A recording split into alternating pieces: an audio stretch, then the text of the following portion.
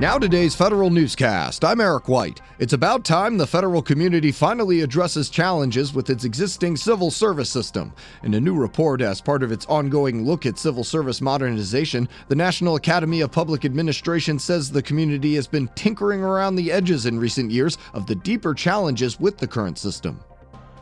Attorneys for President Donald Trump and Office of Personnel Management Director Jeff Paun appeal a recent federal district court ruling which invalidated 9 key provisions of the president's executive orders on collective bargaining and official time. The appeal includes all prior orders and decisions in the judge's ruling from late last month.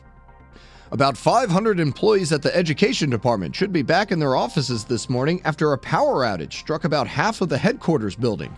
An education spokesperson confirms there was a mistake during the construction of the Dwight D. Eisenhower Memorial, causing a power outage on the east side of Education's Lyndon Baines Johnson building.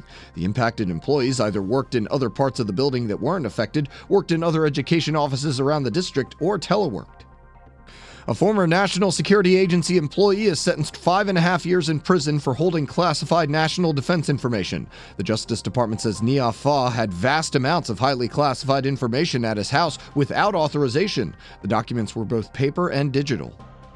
Defense Secretary Jim Mattis says the jury is still out on whether women can perform successfully in infantry jobs. Federal News Radio's Jared Serbu has more. Mattis told students at Virginia Military Institute that he's asked both the Army and Marine Corps for data that would show whether having women in a close quarters fight would help or hinder a military unit's performance. He says he wants to give female integration into infantry units every opportunity to succeed, but doesn't want to make personnel decisions that don't make sense militarily.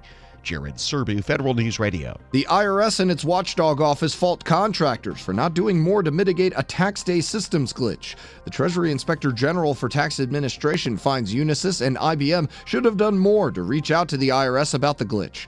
IRS is now seeking damages from Unisys for not meeting the terms of its enterprise storage services contract with the agency.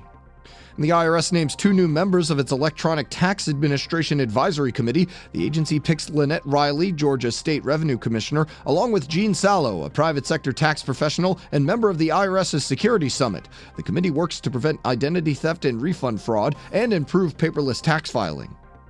Representative Jim Langevin and former Congressman Patrick Murphy are picked to join the Cyberspace Solarium Commission. The commission is tasked with developing a unified strategic response to the numerous challenges cyberspace presents. The panel will be comprised of 14 people from the legislative and executive branches, as well as the private sector. The commission was created by the 2019 Defense Authorization Act and hopes to find a way to deter future cyber attacks.